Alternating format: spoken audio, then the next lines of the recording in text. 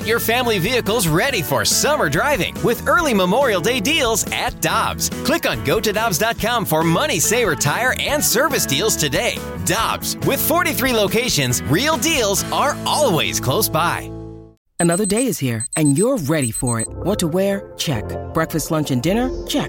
Planning for what's next and how to save for it? That's where Bank of America can help. For your financial to-dos, Bank of America has experts ready to help get you closer to your goals. Get started at one of our local financial centers or 24/7 in our mobile banking app. Find a location near you at bankofamerica.com/talktous. What would you like the power to do?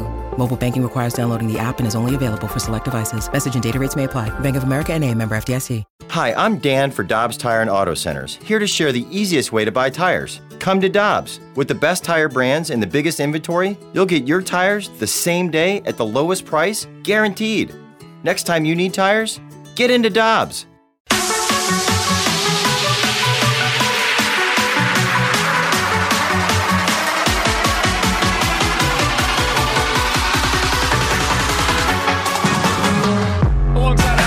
And Tanner Hendrickson, I'm Brandon Kiley. Very happy to go out to the Brown and Crouppen Celebrity Line to be joined by the Cardinals broadcaster for Bally Sports Midwest. He's Danny Mack joining us here on the show. Dan, how you doing today, man?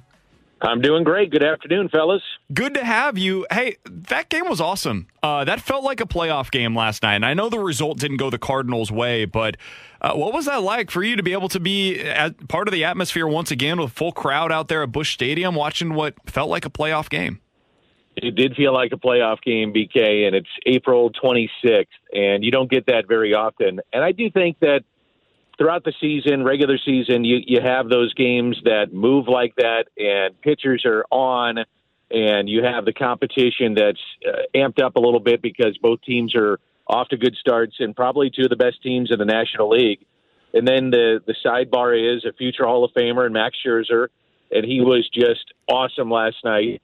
And he's a hometown kid. And then Miles Mikolas, they're going pitch by pitch, inning by inning with each other. And it was going to be, and I said this on the game, I said it's going to be one mistake that maybe cost one or the other team. You know, it's that tight of a game. And it did have that feel of a playoff game because of everything I just mentioned. And the Cardinals made a couple of mistakes in that ninth inning, and it cost them the game. But in terms of just, if you're a baseball fan, whether you're a Cardinal fan or a Mets fan, that is great baseball, and I said that a bunch last night. This is a great Major League Baseball game, and it was last night. That was fun. Dan, what have you made from Miles Mikolas' starts this season? In his last three, he's 18 2/3 innings, and he's only given up one run. Are we seeing Miles Mikolas' 2018 version again? I think so, and the reason why is health. And if you watched his first start, and I was looking at some of the film from his Pittsburgh start, it looked like a guy to me that maybe wasn't quite ready to break north and go from spring training to regular season, cool afternoon, maybe lack of a grip on a ball. But the one thing I did notice is that he was cutting himself off. And what that means is he just wasn't finishing his pitches. You could see he would leave some stuff up, and the last three starts, he's burying that breaking ball down and into a lefty. He's got good velocity. He's locating in all four quadrants of the strike zone when he wants to with just about any pitch. And I talked to him the other day on the road trip, and I said, you know, what do you think this is like for you? What's going on? He said, I'm finally healthy. You know, when I throw a pitch, it feels like it's supposed to feel coming out of my arm. And if I do have soreness, it's soreness. It's not being hurt. And there's a difference between the two. And so as long as he can stay healthy, I would imagine that he'll have a pretty solid year for the Cardinals. We're talking to Danny Mack here on 101 ESPN, Cardinals broadcaster for Bally Sports Midwest. Dan, what have you seen from the Cardinals shortstop position so far this year? Well, where would you like me to go? Okay, let me ask this in a better way. Edmundo Sosa last night got an opportunity. That's a tough spot, man. You're going up against Max Scherzer, one of the best pitchers in baseball, but he ended up looking overmatched in most of his at-bats. And we've seen the struggles from Paul DeJong so far this year. I think Paul DeJong's expected to be back in the lineup today. Do you give him a little bit further of a runway here? I think you have to. And I know that some fans don't want to hear that. I'll put it this way, BK. I think the runway has gotten shorter. Okay, I think there's a runway there for him to work himself out of it. but I think the runway has gotten a lot shorter. And that's how I would put it. Does that make sense? Yeah. You know what I mean? I think if they see that could be favorable matchups for either one of these guys, then that guy gets the edge that night. And you're right. It was a really tough spot for Sosa last night. Here's a guy that really hasn't played all that much, and timing does become an issue coming out of spring training. And then all of a sudden he didn't play for like 7 or 10 days, and they put him in the starting lineup, and he got a couple of knocks. Ollie even brought it up in a hitters meeting and singled out Sosa and said, hey, I want to give this guy credit. He was ready to hit. He was ready to go. We love the aggressive nature. He kept himself sharp knowing that he was going to start on the bench. Got a little run over the weekend in Cincinnati and then the Scherzer game. And he wasn't the only one that was overmatched. I'll tell you what, Max was, on last night. But the point is, when you haven't been playing a lot and then all of a sudden you're asked to be, you're still trying to get your timing, and then all of a sudden you're asked to be a guy that goes head-to-head with Max Scherzer, you're asking a lot. But this is the big leagues, and as Tim McCarver would always say, it's the big leagues, man. So it's the big leagues, and you got to figure it out. But to the original point of what you were talking about, I just think the runway maybe has gotten a little bit shorter for Paul. We'll see how it plays out. Dan, the one thing that I love about Ollie so far in the early portion of the season is his aggressiveness, whether it's the Paul DeJong decision, or I heard your comments about talking to him Sunday before that game, where typically the manager goes with a getaway game, and he said, no, these are the games that matter at the end of the season. We want to win. We're treating it like a playoff game. I love the aggressiveness of Ollie Marmol. I do too. I like his direct nature too. And I think that we got a little taste of that last night, which is what I see behind the scenes when I ask him questions.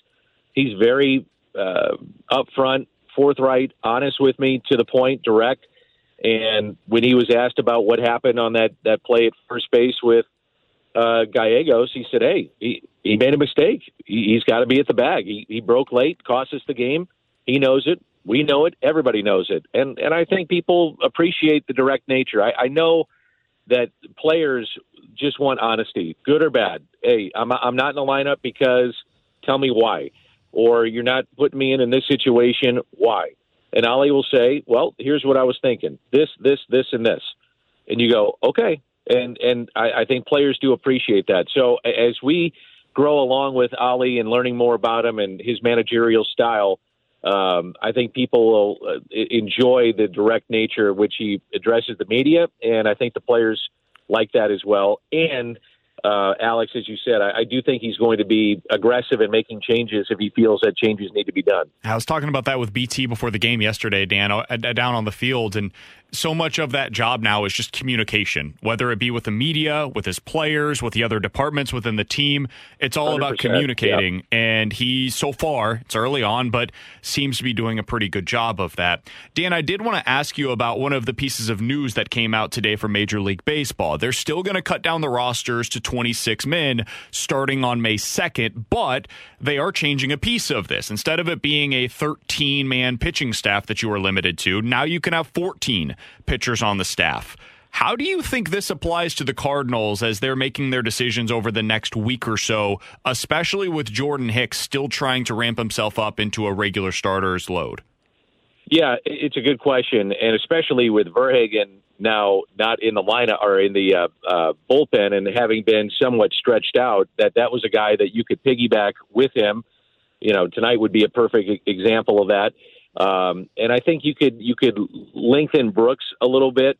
And another guy that would come to mind, obviously, is Jake Woodford. So they're going to have a decision on that trio, I would think. And to me, Pallante, with what he has shown so far, and in particular what he did in Miami, that was really good. And he came in, that was the game that Miles started, 0-0, Alcantara on the other side, and he came in, I believe, in the 6th inning, and then gave you 2 scoreless innings. And then he was also showing that when he was behind in the count, he could throw his secondary pitches for strikes. That is a huge difference from the minor leagues to the major leagues. And those guys that are successful coming out of a bullpen can do that. Throw a pitch, curveball, slider, changeup, fastball at any point in the count, and when you're behind in the count. So I think he's really made a case for himself to stay. But to your point, and Hicks is going to stay in the rotation, until he gets fully stretched out, it does complicate it a little bit for the Cardinals. Dan, what do you think the best case scenario is for Jake Woodford? Do you think it's going down to Memphis and being a part of their rotation? Well, if he's not going to pitch, it is. And we've seen him one time since April 10th. And I think he's a valuable guy. I don't think this is because of a lack of productivity, because if you looked at the 17-game winning streak last year, he turned the corner. There was something there, whether it's between the ears or he did something mechanical, but he was a different pitcher. He looked really good and like he belonged. So if you're not going to use him, though, if there's not a spot, then he becomes your pseudo sixth starter, I would think, and you stretch him out and let him start down in Memphis. And that may be the best thing that could happen for him at this point, just because there hasn't been a lot of opportunities that have presented itself to where they liked what they were. A lot of times with a guy like that, you say, okay, we're going to get him in this game tonight, and then the game does not unfold like you thought, or they felt more comfortable with a different matchup, or the game stayed tight, or it was a blowout. Don't want to waste him because we have a guy tomorrow that we need innings from out of the bullpen. All those things, and it was kind of a perfect storm at times, because I talked to Ollie about it, to where there was times that they wanted to use him, but then that perfect storm hit, and they just couldn't do it. So maybe the best thing for him would be to go down to the minor leagues, go back in the rotation, and be stretched out. Dan, to stick in that bullpen for just another second, I did want to ask you, you've been around this team for a long time. You've seen a lot of bullpens over the years. When you look at just the way that this thing is constructed right now, and we do our Cardinals bullpen circle of trust, I think we've got 7 guys in there right now. It seems like everybody that comes out of the pen right now, you trust them to get the job done. Can you remember a time early in a season where you had this much trust in the guys that were coming out of the pen with this deep of a pen? Man, that's a good question. I don't think this time early in a season, and I say that, I remember seeing bullpens that were really good in the mid-2000s, early 2000s. They had some good bullpens too, and those were championship teams. But it took a while for it to develop. Like, for instance, in 2004, I believe the club, they wound up winning 100-plus games, but they started 15-15. And what happened was the rotation never missed a turn in the rotation until the very, very end of the season, going into like maybe the second or third week of September.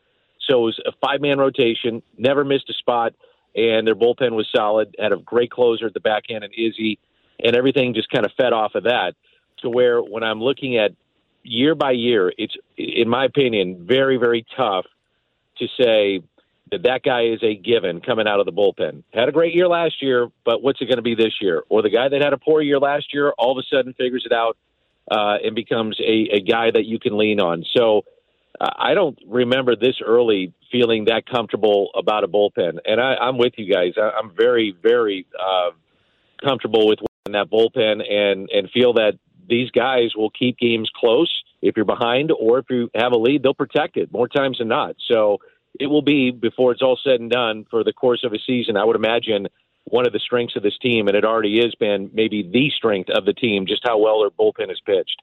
It's wild because the only guys that have an ERA right now for coming out of the pen over 3 are Drew Verhagen and Aaron Brooks, and those guys are in kind of different roles than what we're talking about here. And then Giovanni Gallegos, and last night he should have allowed 0 runs if he just runs over to the base. It's kind of crazy the way that it's constructed. Dan, we appreciate the time as always, man. Enjoy yourself. Enjoy the game tonight, and we'll talk with you again soon. Looking forward to it. Thanks, guys.